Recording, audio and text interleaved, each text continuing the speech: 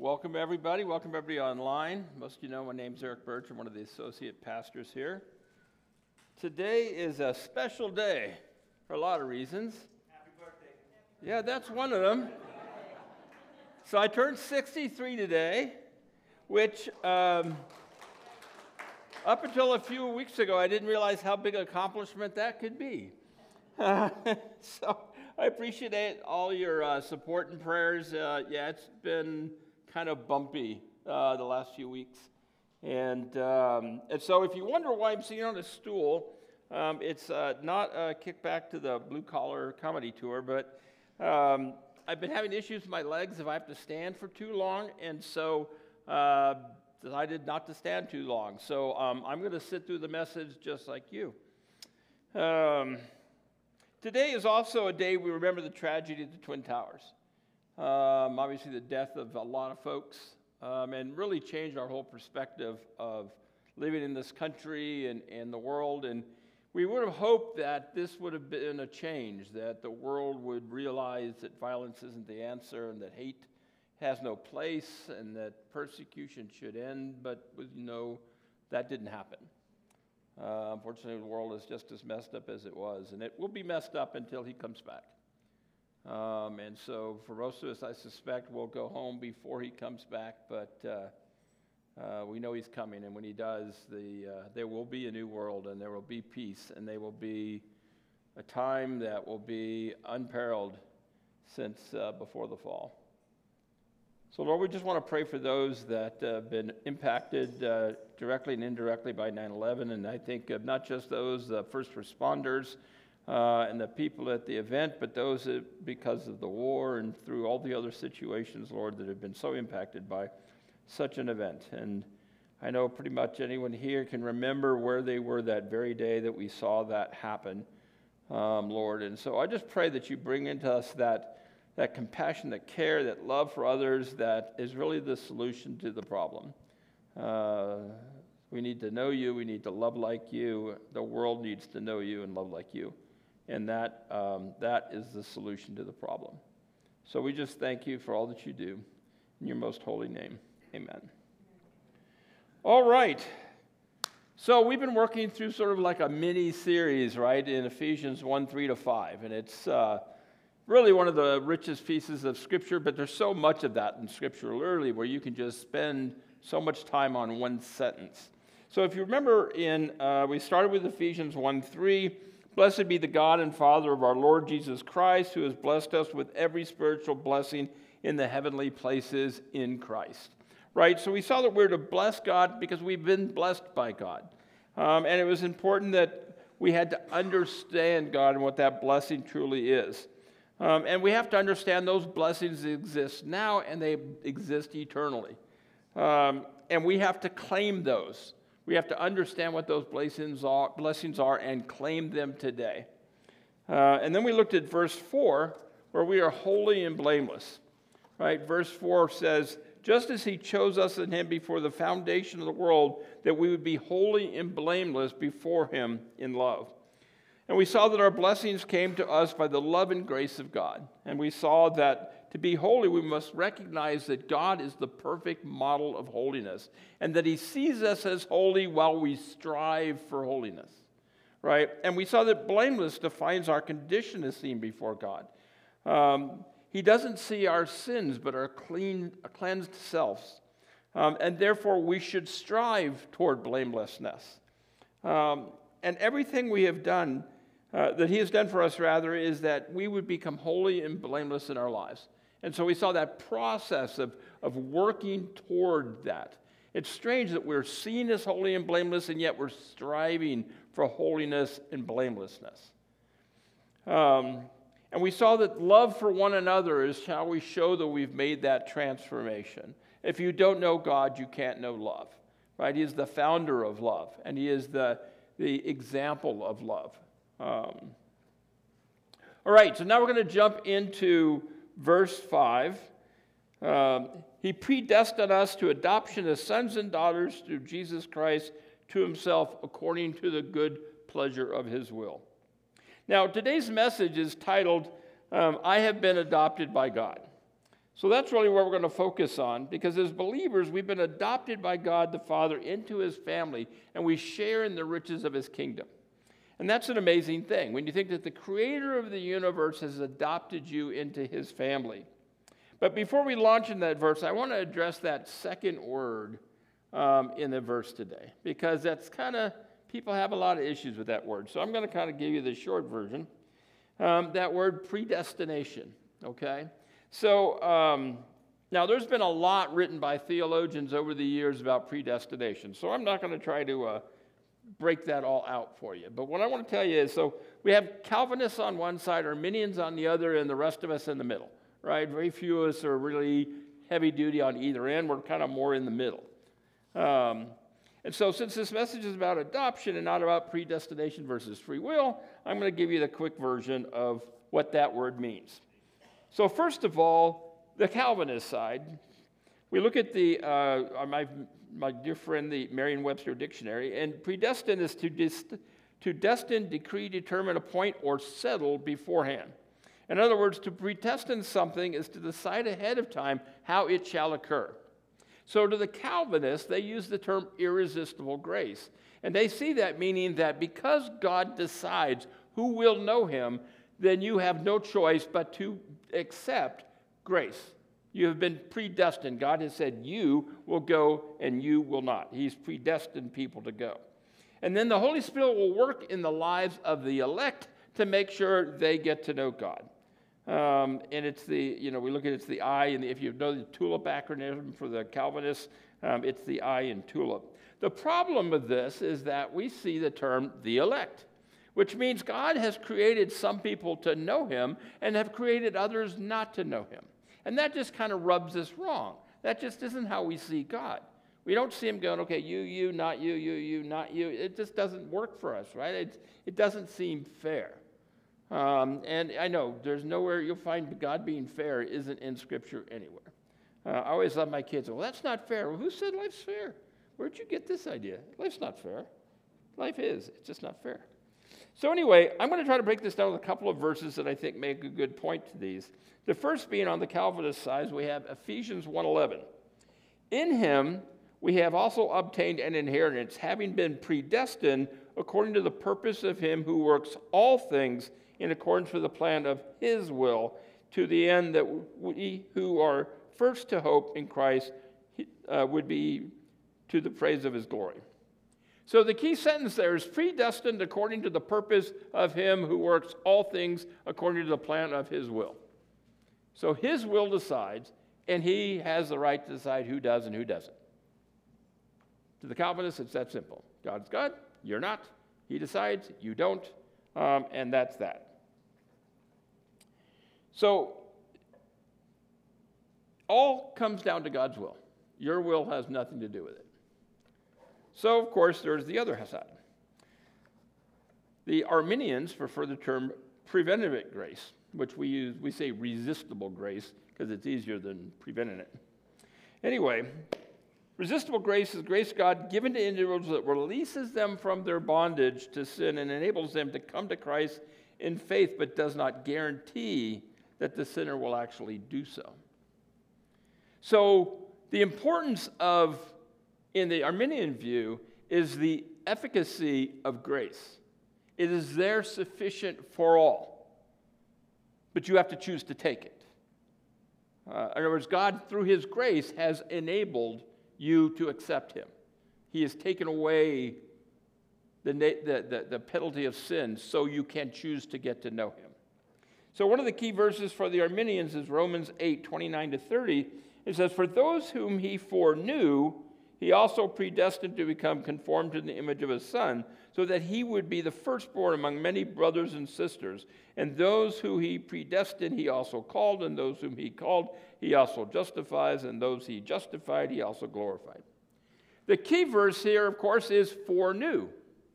Right? So if you look at the reason of foreknew, means to know beforehand, especially by paranoid means or by revelation. So the Arminian position is that God knew in advance those people who, when offered, would accept, and therefore will guide the Holy Spirit to lead them to the point where they get the question. In other words, he knows when the question is asked, do you want to accept Jesus Christ? They will say yes. And therefore, he foreknew that, and that's what he drives toward. So again, where that actually lands, as my math professor used to say, I'll let you work out the rest of the equation on your own. I used to hate when he'd do that. He'd go through this big, long calculus thing. He goes, and the rest is obvious to you. Anyway, so there you have it. The Calvinists believe God decreed beforehand who would be saved, and the Arminians believe that God knew beforehand who would accept his grace. All right. So hopefully you got it all understood now. You're good to go. All right. Back to the point of the message here. We're going to talk about adoption. So, again, verse 5, he predestined us to adoption as sons and daughters through Jesus Christ to himself, according to the good pleasure of his will. So, what is adoption by God, and what does it look like? So, I like the way Charles Spurgeon defined it. He says, adoption is an act of God whereby we, who were children under the wrath of God from the lost family of Adam, and for no reason in ourselves, but entirely of pure grace of God, were brought actually and eternally into the family of God. So there's a lot in there. I really like that, because the first part that we see from this is that adoption was an act of grace. We have been adopted by God into his family. We take his name. We share in the privileges of sons and daughters. For all intents and purposes, it's as if we were born into the family of God. For those of you who know about adoption, they changed the birth certificate. We adopted our 2 grandkids. They have a totally different birth certificate that lists us as the parents. Now, it's interesting because if we think of human terms, the idea of adoption being a matter of grace makes total sense, right? You don't have a right to be adopted. You may have a desire to be adopted. Certainly after 9 years of foster parenthood, we met a lot of kids that wanted to be adopted, that desired to have a family to call their own, but they couldn't claim any right to have one. Clearly, adoption is an act of grace. It is the adopting parents that show an act of grace through adoption. And typically we adopt people because either we have some requirement, as in a family bond, or that there's a person who has not only a need for adoption, but that we find pleasant enough to be around that we're willing to adopt them. You know, you get this sort of trial period. Let's see if I can put up with you and you can put up with me. And, you know, if you're not too badly behaved and reasonably polite, you know, we can look at it. And you can go down to the adoption, and they have this like a PowerPoint. And you go, oh, that one's cute. Should I try that one out? And this is what they're looking for. And you fill out a profile and all that kind of stuff, right? And so, you know, they go through that whole process to decide who you're going to adopt. And like I said, Donna and I, we adopted 2 of our grandkids because at the time it was the best thing to do. And one of my great-granddaughters was actually adopted by a friend of my sister's for a similar reason. And again, like I said, there's agencies out there all over the place that provide for adoption services. And we certainly know many people within our own congregation who have been blessed by adoption, to be able to adopt a child into their life and to bring them in. But our adoption into the family of God was nothing like that, right? There was no yearning in our hearts to join the family of God. No tears of joy when we first ran into God. In fact, I've told you before, when I ran into God, I didn't like the guy. You know, because what I believed of him, he was a bully. None of us were looking for adoption when the Holy Spirit came knocking. It wasn't something we were pursuing. And there was nothing in us that deserved adoption. There was nothing nifty and nice about us that he could say, I like that one. I think I'll pick that one. No. In fact, Isaiah 64, verses 6 through 8 says, for all of us have become like one who is unclean, and all our righteous deeds are like a filthy garment. And all of us wither like a leaf, and all our wrongdoings like the wind take us away. There is no one who calls on your name who stirs himself to take hold of you. For you have hidden your face from us and have surrendered us to the power of our wrongdoings. But now, Lord, you are our Father. We are the clay, and you are the potter, and all of us are work of your hands. Now, I won't get into the Greek since it's just before lunch, but the word that gets translated filthy garments, pretty gross. I won't get into it, but yeah, that's how we stand before God. Filthy garments. And yet, we had neither the desire nor the qualities to be adopted, but that's exactly what God did. He adopted us anyway. Pretty amazing. Now, you would have thought God, whose wrath I have so long provoked, at least for me. I'm sure I did lots of things for a long time that he did not like. And his majesty was insulted. His holiness was offended. And even though we were made in the image and we had tarnished it so, he still wanted to adopt us. And he found in this rebellious, filthy, frightful little child held in depravity and picked us up and held us close and said, "You are beautiful in my eyes. I created you, I love you, and I want to adopt you. And I want to put the robe of my holiness around you, and I want to put my son's robe of righteousness around you and bring you into my family." Okay. Yeah. Wow. It's amazing. The other thing I have to, there was no necessity in his action, right? He had Jesus. He didn't need more kids. And if he wanted a family, there's still the angels. And of course, his omnipotence, he could have made a bunch of people way nicer than us, but he didn't. He was in no need of making us the choice of his adoption, and yet that's exactly what he did. So in an act of pure, gratuitous grace, nothing else, God chose to adopt us into his family. Pretty amazing. Now, with adoption comes privilege. So next we're going to look at some of the privileges that come with adoption.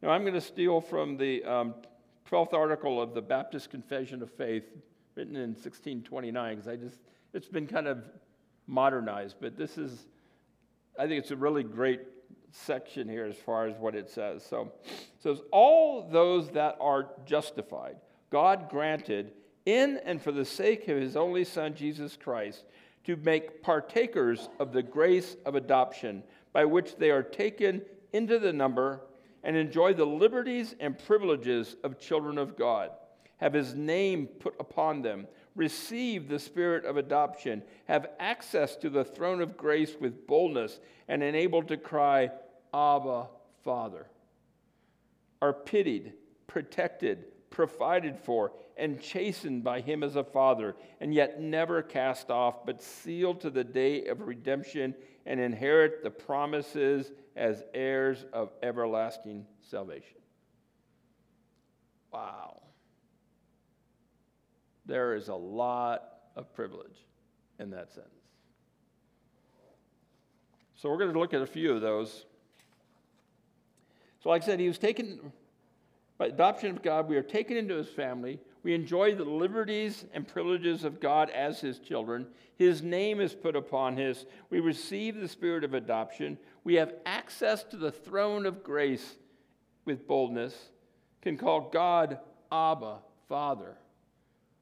Pitied, protected, provided for, chastened by God himself, never cast off, but sealed to the day of redemption, and inherit the promises of heirs of an everlasting salvation.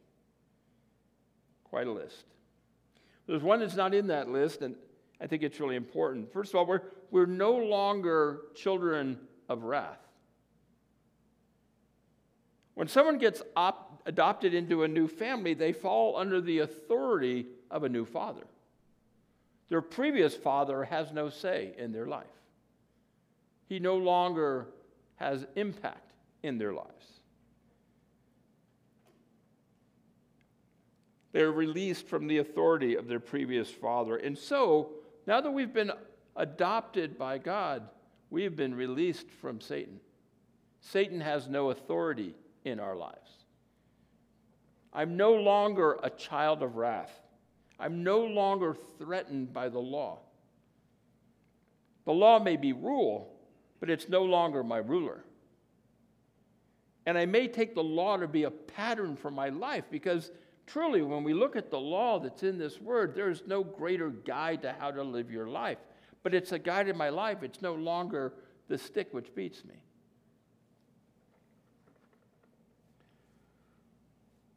The law demands punishment, but I can point to my brother who took my punishment upon the cross. That is no small privilege. And I pray that you truly understand and appreciate the liberty we now have, that we're out from under the law, and that we live in the throne of grace.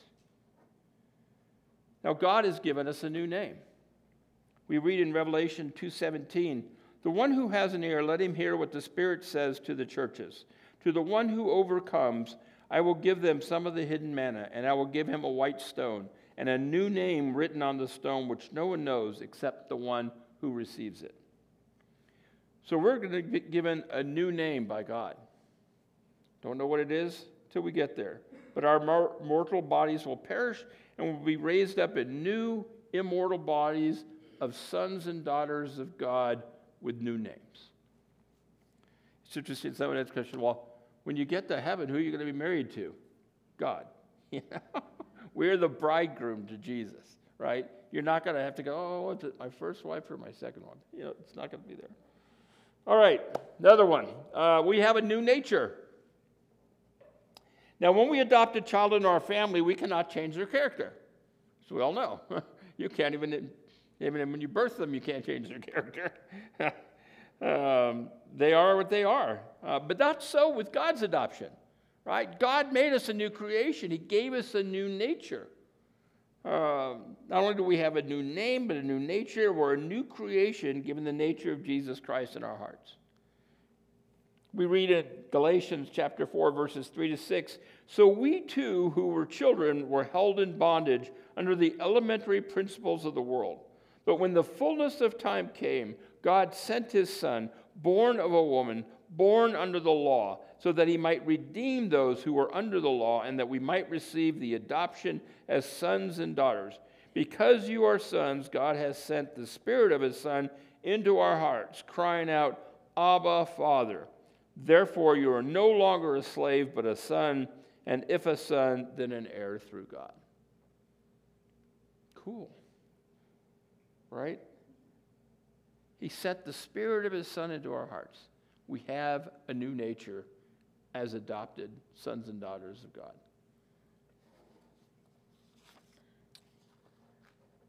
Again, we were once like our father Adam, but God removes that and replaces it with himself.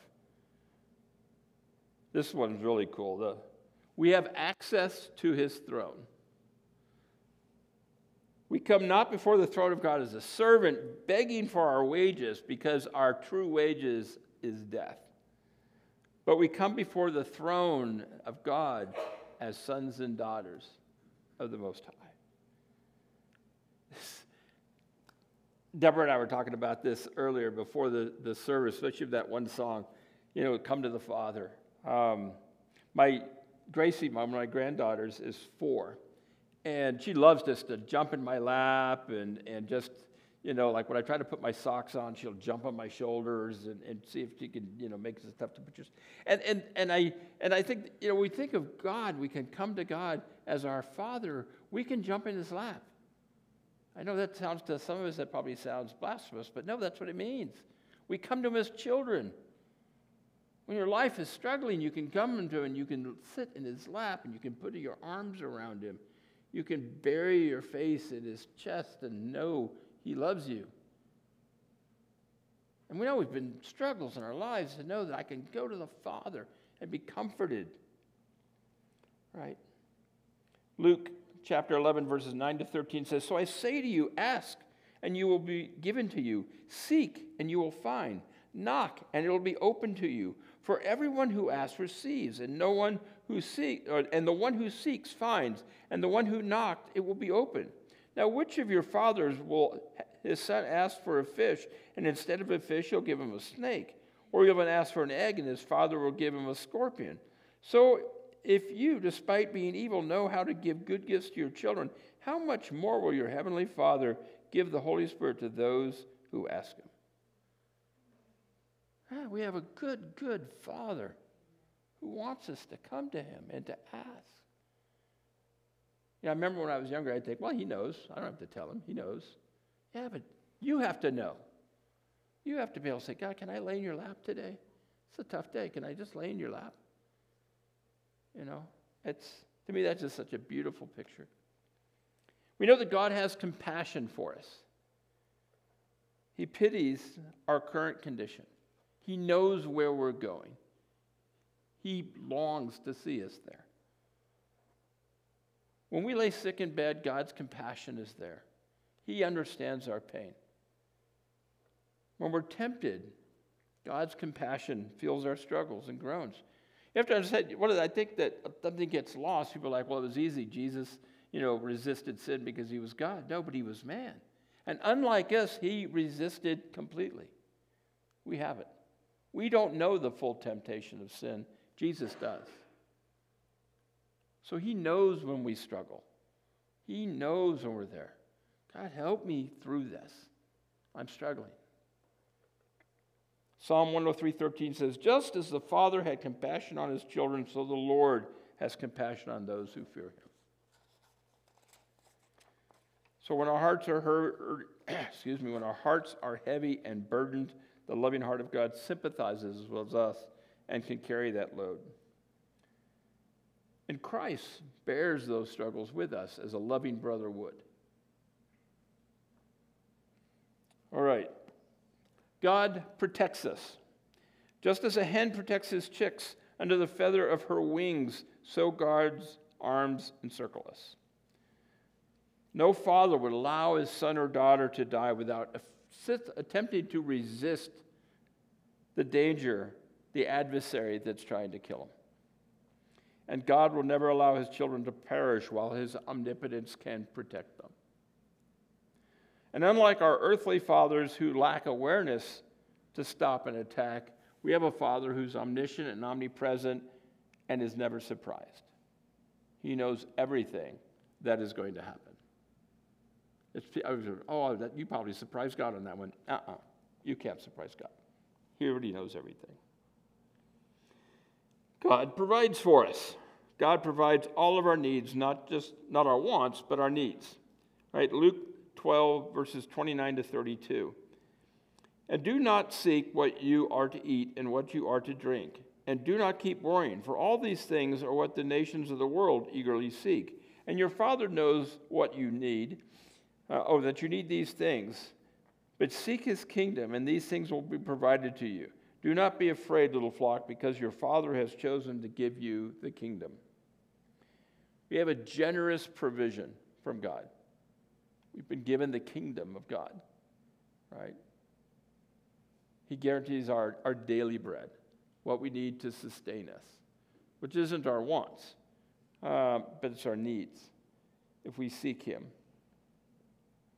And that doesn't mean you won't struggle. That doesn't mean food's going to show up in a box every day, right? There's effort involved. But we know we can trust in him to provide. This is one of my favorite ones. God will teach you all you need to know. God is the author of truth, something that has gotten lost in our world today. It's interesting. Donna was in, where was it? Romans? Anyway, we're talking, and there's a section in there where men gave over to their lusts and now treated being with men like being with women. And she's like, this is about homosexuality. I'm like, yeah, it's in there. It tells you what the truth is. People don't like it, but that's what it says. All the things that we struggle with are in here. It tells you what the truth is. Again, we treat people with compassion, but the truth is the truth, and we have to say it's the truth. My second favorite 3:16 in the Bible, 2 Timothy 3:16 and 17, says, all scriptures are inspired by God and beneficial for teaching, for rebuke, for correction, for training in righteousness, so that the man or woman of God may be fully capable, equipped for every good work. Right? So which scripture can I skip? None. That's what all means. All scripture. And it's interesting because people are like, Eric, you're way too binary. Yeah, well, I start here, and if it's in here, I'm done. You know, it's not going to tell you what car to buy, but it will tell you how to behave, right? It's simple. So the scriptures can be fully relied on as our source of truth. Nothing in it is false or misleading. When I hear people say, well, it's full of contradiction, I'm like, well, then you haven't read enough of it, because there is no contradiction in Scripture. You may fail to understand something in it, but there is no contradiction. And we should be in it every day. Again, if you don't read the Scriptures every day, you're moving backwards. You need to find time. You have to find time to eat. You should find time to read the Word. That's your nourishment for the Spirit. And this is the one we really like. God will discipline us. I know we don't like discipline. As a kid, I hated it. It was a negotiable thing, though. I knew pretty quickly, I knew what I could get away with and what it would cost me. So I'd be like, if I do this, I get that. Okay, it's worth it. I'll do it. You know, it was a negotiation, right? It doesn't work that way, right? We have a sinful nation, and we're bound to make the wrong decisions. We're bound to go in the wrong direction. And then God will correct us. Today, it's interesting because we live in a world that doesn't want consequence. I want to be able to do whatever I want, but I don't want any consequences. I don't want anything negative to happen because of it. Hebrews chapter 12, verses 4-7 says, "And you have not resisted to the point of shedding blood on your striving against sin. And you have forgotten the exhortation which is addressed to you as sons. My son, do not regard lightly the discipline of the Lord, nor faint when you are punished by him. For whom the Lord loves, he disciplines, and he punishes every son whom he accepts. It is for discipline that you endure. God deals with you as with sons. For what son is there whom father does not discipline?" Yeah, we don't think of being disciplined by God necessarily as a privilege, but it is. He loves us. He cares how we come out, and therefore he disciplines us. He guides us. He tells us when we do something that's wrong because he loves us. So we see that our adoption by the gift of grace comes with a lot of privilege. And I'm joking with Dennis because it's like a 2-for-1 sale on Scripture today because there's just so much. And yet this just really scratches the surface of all that God does, all of the privileges that we have, and it's, there's so much more than this. All right, point 3. So there are requirements associated with adoption. So now that we're adopted by God, what does it require of us? Well, the most obvious is to obey your father. Right? As a child, we should obey our father.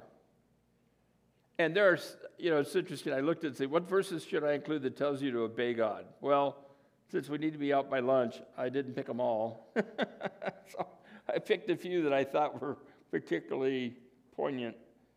Matthew 5:8, "Therefore you shall be perfect as your heavenly Father is perfect."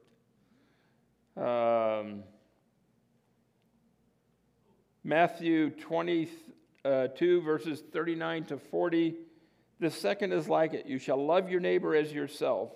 Upon these 2 commandments hang the whole law and the prophets." There you go. Exodus 20, verse 8, "Remember the Sabbath day to keep it holy." And there's many, many more. Like I said, hundreds of verses that talk about obeying God. We're to obey God because he knows the best in us. He knows what's best for us. And he wants us to end the best we can be. And so really, obedience. And obedience is love. We'll get to that in a minute here. We should also trust our Father. Proverbs 3, verses 5 and 6. "Trust in the Lord with all your heart and do not lean on your own understanding. In all your ways acknowledge him and he will make your paths straight." You know, in a world that we live in today where there's so little that can be trusted on, so little that is reliable, we can trust in God. He's immutable. I love that word. It means he is unchanging. He is who he has always been. His promises are rock solid. The old, you can take it to the bank, right? He doesn't change his mind. Numbers 23, verses 5 and 6 says, I've got the wrong scripture there. Yep, I apologize. I got the wrong scripture there. God is not a man that he would lie, nor the son of man that he would change his mind. He has said, and he will not do it, or has he spoken and will not make it good? I had a typo there. Again, God does not change his mind. Imagine if our salvation was based on a God who changed his mind. Today, maybe not tomorrow. No. We can trust him. And finally, he is to be loved. Right? Matthew 22, verses 37 and 38. And he said to them, you shall love the Lord your God with all your heart, with all your soul, and with all your mind. This is the great and foremost commandment. The greatest commandment is to love your Father. And we've said it before, love is not a feeling. Love is an action. It is how you behave, right? Donna knows that I love her because that is how I treat her. God knows we love him because of how we behave. We follow what he says. We obey him. Now, there are times that you can be angry at God. Absolutely. He's big enough to take it. I can remember back in the day when we had daytimers, if you remember those, in a hospital bed with my daytimer in hand saying, did you not see this? I had plans, and this was not in here. Yeah. People are like, oh, I felt really bad. I got mad at God. He can take it. You know. Have you ever not gone to your father and said, Dad, I'm not real happy with you right now? No, of course not. I mean, he's God. He's your father. He knows. You're not going to be happy with everything that happens. That's okay. Show him your love. So we praise him. We worship him. We know that God causes all things to work together for good for those who love him. So I pray today, between meals and sports and all the other things, that you thank God for your adoption.